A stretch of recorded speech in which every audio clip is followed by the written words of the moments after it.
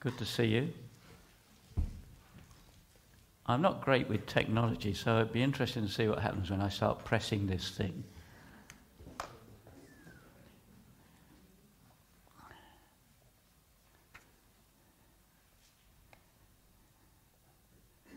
As you know, we're in a sort of mini-series that's been entitled Incomparable. Last week Susan was here and she spoke under that title, and she had a subtitle which was The Beginning. And I've got a subtitle this morning which is God the Creator. God the Creator. Let's have a prayer. Heavenly Father, we thank you for this opportunity to come into your presence, to join with one another in fellowship, but most of all, to join in fellowship with you. Lord, we thank you for the songs that we've been able to sing. And Lord, we pray that the words that we say and what we hear this morning maybe bring glory to you and a blessing to us. For we ask it in our Saviour's name. Amen. So we're going to read a small passage from Revelation, and then I'm going to pick out one particular verse from there. So Revelation chapter 4, and it's verse 6 onwards. And it's quite an interesting passage. I don't know about you, but Revelation is not a book that I read very often because it's full of images, and some of those images are quite difficult to understand. But this particular section seems to me to be quite clear, quite straightforward. So let's listen to what God says through his word. Verse 6 onwards. Before the throne there was what looked like a sea of glass, clear as crystal. In the centre, around the throne, were 4 living creatures, and they were covered with eyes in front and in back. The first living creature was like a lion, the second was like an ox, the third had a face like a man, the fourth was like a flying eagle. Each of the 4 living creatures had 6 wings and was covered with eyes all around, even under the wings. Day and night they never stopped saying, "Holy, holy, holy is the Lord God Almighty, who was and is to come." Whenever the living creatures give glory, honour and thanks to him who sits on the throne and who lives forever and ever, the 24 elders fall down before him who sits on the throne and worship him who lives forever and ever. They lay their crowns before the throne and say, "You are worthy, our Lord and God, to receive glory and honour and power. For you created all things, and by your will they were created and have their being." We're going to look, as I said a moment ago, at, if I can find where I can put my Bible, we're going to look at, in particular, that verse 11 of chapter 4. You are worthy. Let's see if I can put it, yeah, it's up on the screen. You are worthy, our Lord and God, to receive glory and honour and power. For you created all things, and by your will they were created and have their being. You might like to follow in your own Bibles, but certainly the various verses that I'll be looking at will be coming up on the screen. You know, the opening of the book of Revelation is very noteworthy in that John, the writer, makes the clear claim that though he may have actually written the book, the real author is none other than Jesus Christ himself. So he writes at the beginning of the book, the revelation of Jesus Christ, which God gave him to show his servants what must soon take place. He made it known by sending his angel to his servant John, who testifies to everything he saw, that he is the word of God and the testimony of Jesus Christ. And then he goes on straight away to say to his readers, and the readers were the 7 churches in Asia Minor, but also subsequent readers like you and me, when he writes, I think I can put it on, "Blessed is the one who reads the words of this prophecy, and blessed are those who hear it and take to heart what is written in it, because the time is near." Very, very powerful words those, aren't they? Especially that last phrase, "the time is near." A clear reference to the last days, the apocalypse, one of the remaining prophecies yet to be fulfilled. I remember an elder at the church that I attended as a teenager saying that he fully expected the Lord to return in his lifetime. That was probably more than 60 years ago. And that man has now moved on, passed into the presence of his Lord in glory. But whilst we may be waiting for the fulfillment of that prophecy, don't let's ignore it. Don't let's ignore it. Holy, holy is the Lord, God Almighty, who was and is to come. As Paul wrote to his friends in Thessalonica, it's in 1 Thessalonians 5, verses 1 through to 5. I'll paraphrase what he wrote. "We won't know the time, but be alert, for our Lord's return is certain and will come like a thief in the night when people least expect it." But what we can say is that our Lord's return is nearer now than when Paul first penned those words, and nearer than when that church leader that I mentioned made his comments. Of course, we know that the whole of the Bible is the Word of God, but the clear reference that John makes at the beginning of the book of Revelation to the direct authorship of Jesus is really quite unique. And it seems to me that gives a certain force to what he's saying in verse 11 of chapter 4. Let me read it to you again.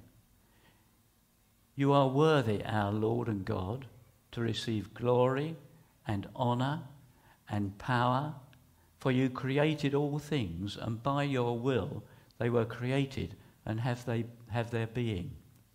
I wonder if you notice, it just occurred to me as I was preparing for this morning, how similar that is to our church text for 2023. "Great is the Lord. He is worthy of praise. No one can measure his greatness." No one can measure his greatness. You can't separate the Creator God, our Heavenly Father, from the redemptive God, our Lord and Saviour, Jesus Christ. And as Paul put it in that powerful and amazing words that he wrote to the church in Colossae, chapter 1 of Colossians. I think I can turn it on. Yeah. He, that is Jesus Christ, is the image of the invisible God, the firstborn over all creation. For by him all things were created, things in heaven and on earth, visible and invisible, whether thrones or powers or rulers or authorities, all things were created by him and for him. He is before all things, and in him all things hold together. And he is the head of the body, of the church. And it goes on. The incomparable Creator, the incomparable Christ. As we sang a moment ago, who paints the skies into glorious day? Only the splendour of Jesus. Who breathes his life into fists of clay? Only the splendour of Jesus. Who shapes the valleys and brings the rain? Only the splendour of Jesus. Who makes the desert to live again? Only the splendour of Jesus. Such truths can only, should only, evoke from us worship and devotion towards Almighty God. But focusing our thoughts in particular on that verse 11 of chapter 4, addressing Almighty God, John, in total, genuine and sincere submission and humility, acknowledges that he alone He alone is worthy of glory, honour and power. And why? And why? Well, because he created all things. The world that we live in. He created it all. And by him they were created and have their being. You know, let's not forget the unity of God the Father with God the Son. As John reminded us at the start of his gospel, in the beginning was the Word, and the Word was with God, and he was with God at the beginning. Susan emphasised that last week, didn't she? In chapter 5 and verse 12 of Revelation, there's a sort of reprise of this statement in chapter 4, but with an additional introductory phrase. Worthy is the Lamb who was slain to receive power and wealth and wisdom and strength and honour and glory and praise. Worthy is the Lamb who was slain. Someone who was killed ignominiously, reviled, numbered with the dregs of society. But he suffered so for us, for you and for me personally. Listen to those familiar words again from Isaiah the prophet. He was despised and rejected of men, a man of sorrows and familiar with suffering. Like one from whom men hide their faces, he was despised and we esteemed him not. Of course, John's readers would recognise the reference to a lamb who was slain in that verse 12 of chapter 5 of Revelation. In the Old Testament Levitical laws, no one could even consider approaching God without the shedding of blood, as the writer of the book of Hebrews puts it. Chapter 9 of Hebrews sets it out in great detail. Under the Old Covenant, the high priest would go into the inner holy of holies of the tabernacle or the temple with the blood of sacrifice of a lamb without blemish, a perfect animal. So the writer of Hebrews says this: he, and he's talking about Jesus, did not enter by means of the blood of goats and calves, but he entered the holy place once for all by his own blood, having obtained eternal redemption. Having obtained eternal redemption. Isn't that wonderful? Isn't that absolutely wonderful? Truly awesome. You know, there's no need for any other act of atonement. Jesus has accomplished it all perfectly for us. We come to our Lord through the sacrificial act of our Saviour, the Lord Jesus Christ. As that famous verse, John 3:16 puts it, God so loved the world that he gave his only begotten Son. You know, I know they're familiar words, but it seems to me we should carry them with us in our hearts, in every part of our lives. God so loved the world that he gave his only begotten Son. Eugene Peterson puts that passage in Isaiah like this in his Message Bible, in his particularly racy style that he's got in the Message Bible. Words that actually brought me up with a start when I read them. And I quote, "There is nothing attractive about him, nothing to cause us to take a second look. He was looked down on and passed over, a man who suffered a new pain firsthand. One look at him and people turned away. We looked down on him and thought he was scum." You know, we might raise our eyebrows at that last phrase. We thought he was scum. And I must say, I had a sharp intake of breath when I actually read that. We thought he was scum, but whatever. Jesus went through all that pain and all that suffering, all that rejection, physical, emotional, psychological, spiritual, for you and for me, for the whole of mankind. Surely that should have us all joining with John and saying, you are indeed worthy to receive glory and honour and power. Our incomparable God, our incomparable Saviour, our incomparable Lord.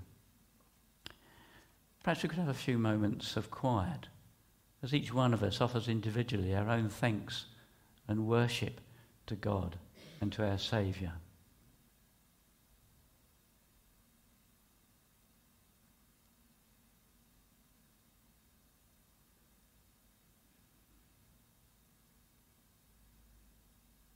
Verse 11 goes on to say that God, and in him, his Son, the Lord Jesus Christ, the incomparable Creator, created all things by your will, and they were created and have their being.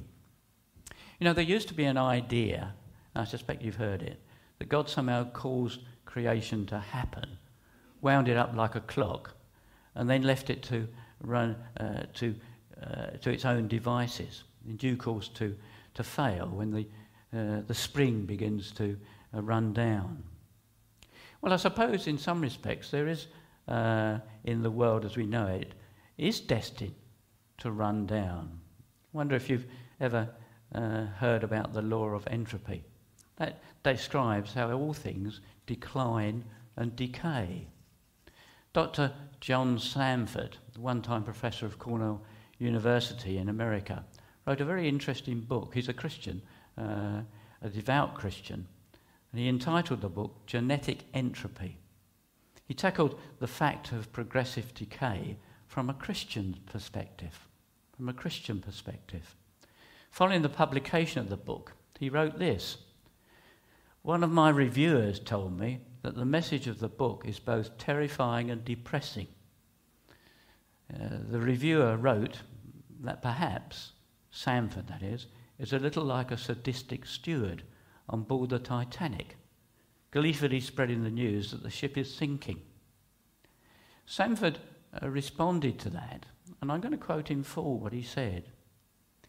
"I hate the consequences of entropy, degeneration. I hate to see it in my own body, in the failing health of loved ones, or in the deformity of a newborn baby. I find it all absolutely ghastly, but also absolutely undeniable.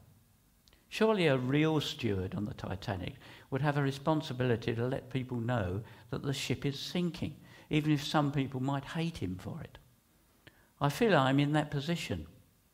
Responsible people should be grateful to know the bad news so they can constructively respond to it. If we've been putting all our hope in a sinking ship, would it not be expedient to recognise this and abandon the false hope? It is only in this light that we can appreciate bad news.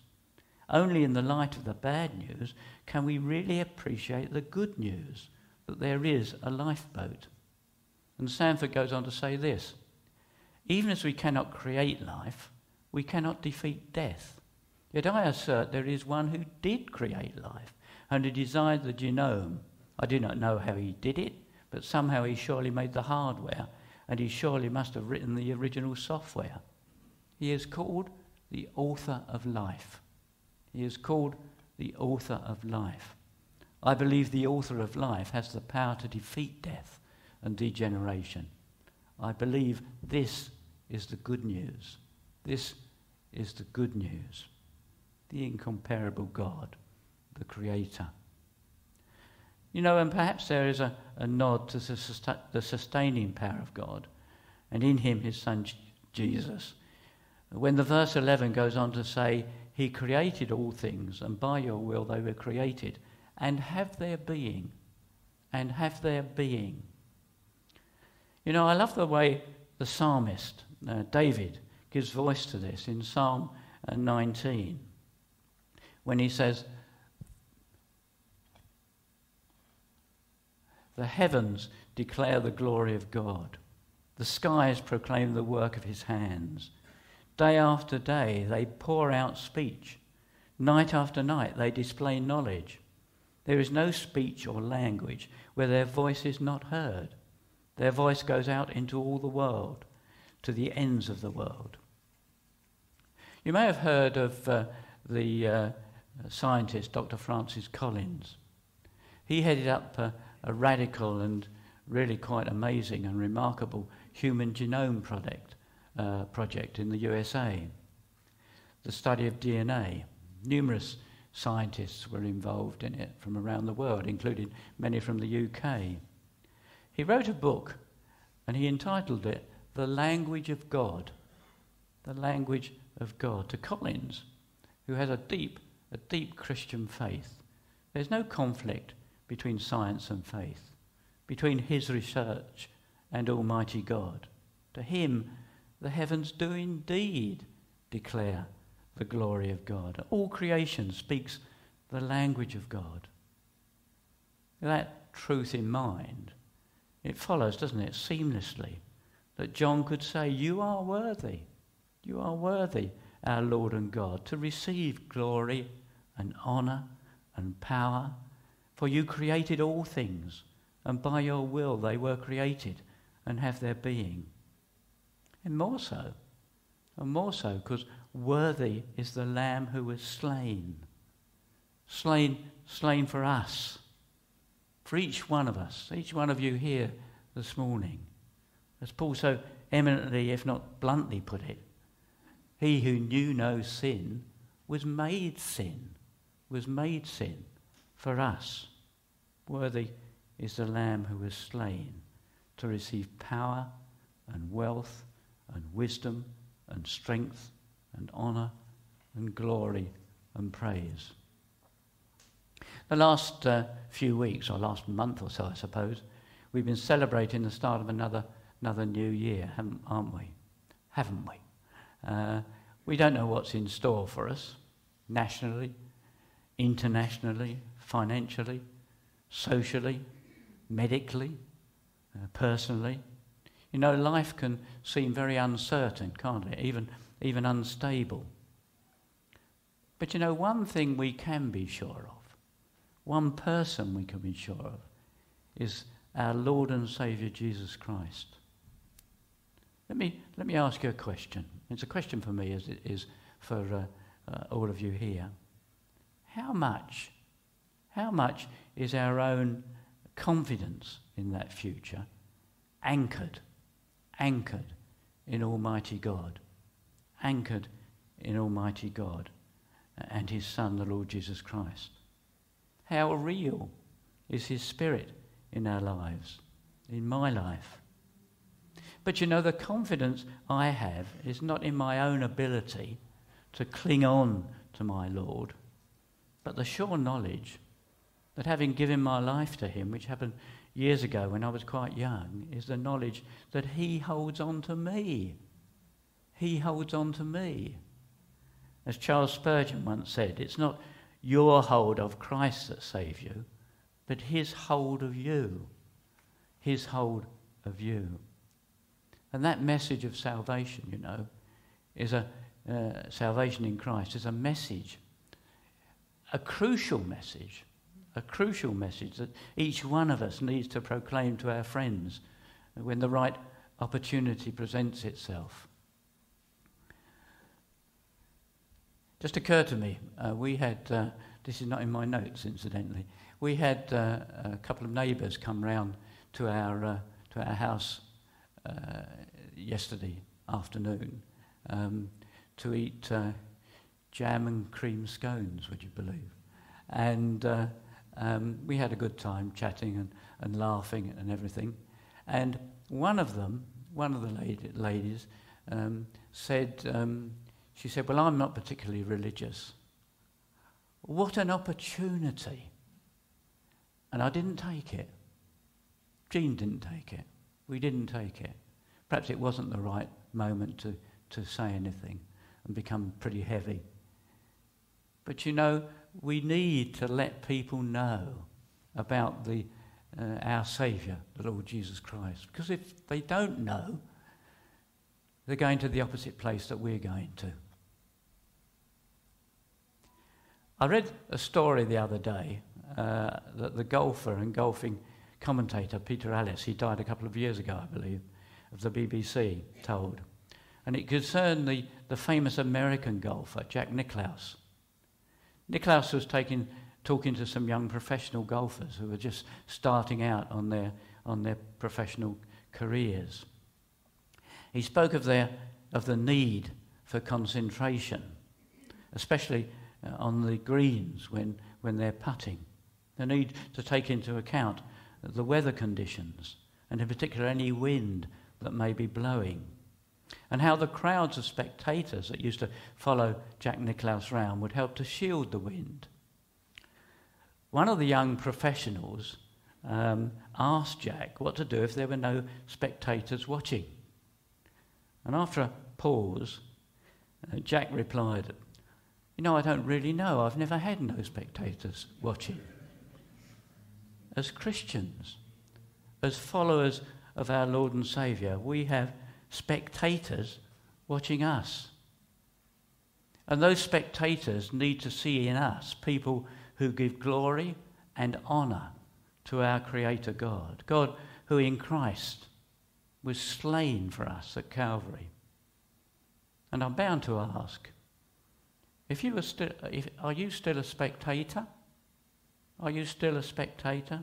Don't delay anymore in coming to our Lord in faith and commitment.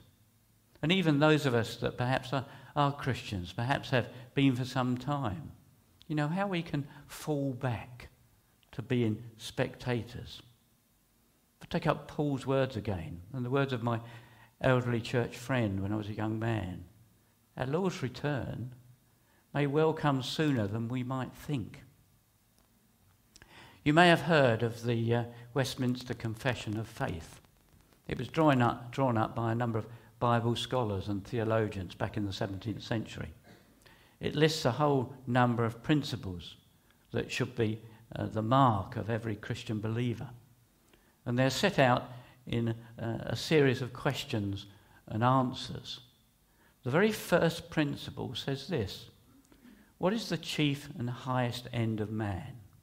With the answer, man's chief and highest end is to glorify God and fully enjoy him forever. I love those sentiments. Although I confess how far I fall from such a benchmark. Glorifying God through our worship. Glorifying God through our submission and commitment to him.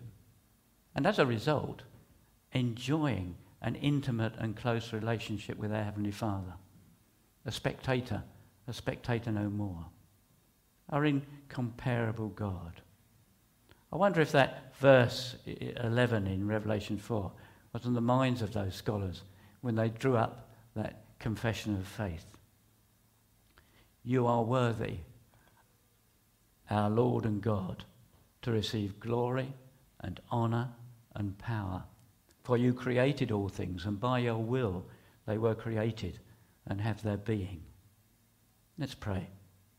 Dear Heavenly Father, we thank you for your word. We thank you for what it teaches us. We thank you how so often it cuts through to the heart. And dear Lord, we pray that you will help each one of us as we go from this building to take with us the fact that you are indeed our Saviour. And help us, Lord, to spread the good news to our friends and our neighbours and our families. Lord, we just thank you and praise you for all that you are to us. Amen.